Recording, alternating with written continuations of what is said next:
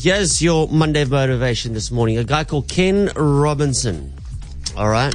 This is all about matrics. This is, I think, what you want to hear.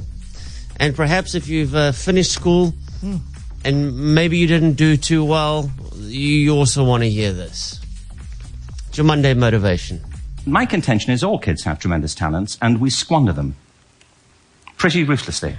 I had a great story recently, I love telling it, of a little girl who was in a drawing lesson. She was 6 and she was at the back drawing, and the teacher said this little girl hardly ever paid attention. And in this drawing lesson she did. And the teacher was fascinated. She went over to her and she said, "What are you drawing?" And the girl said, "I'm drawing a picture of God."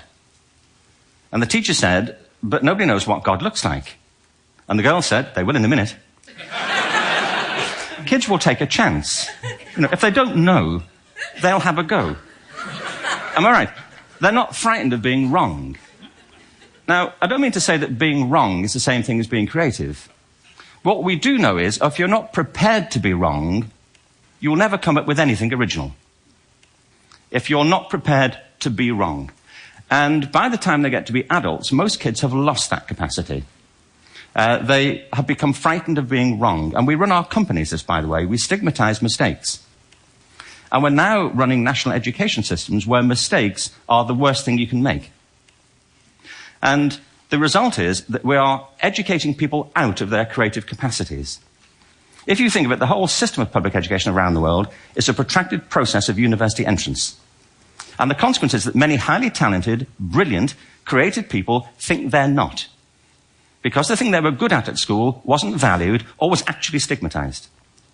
And I think we can't afford to go on that way. Picasso once said this. He said that all children are born artists. The problem is to remain an artist as we grow up. I believe this passionately, that we don't grow into creativity, we grow out of it. Or rather, we get educated out of it. We have to be careful now that we use this gift wisely, and the only way we'll do it is by seeing our creative capacities for the richness they are, and seeing our children for the hope that they are. And our task is to educate their whole being so they can face this future. By the way, we may not see this future, but they will. And our job is to help them make something of it. Word. I felt that. I felt that. That's wow. so deep, eh? We get educated out of our creativity. Yeah. Scary when he puts it like that. We've heard this many, many times. Oh, yes, today I used Pythagoras' theorem at work. Oh, you didn't. You know what I mean? Yeah. And you could substitute that word creativity with so many other words, like courage, sense of wonder, imagine, like all of those things that we lose when we grow up. Yeah. You know? Oh, that was deep. Where did the new things come from? Where did the inventions? Where did the .com billionaires come from? Where did the people who create new things? The person who made the air fryer. Creative people. Yes. By the way, is the biggest problem you're going to have this December is trying to work out how you're going to fit that turkey in an air fryer. There are family-sized air fryers. Is that your biggest problem? One that'll fit a turkey.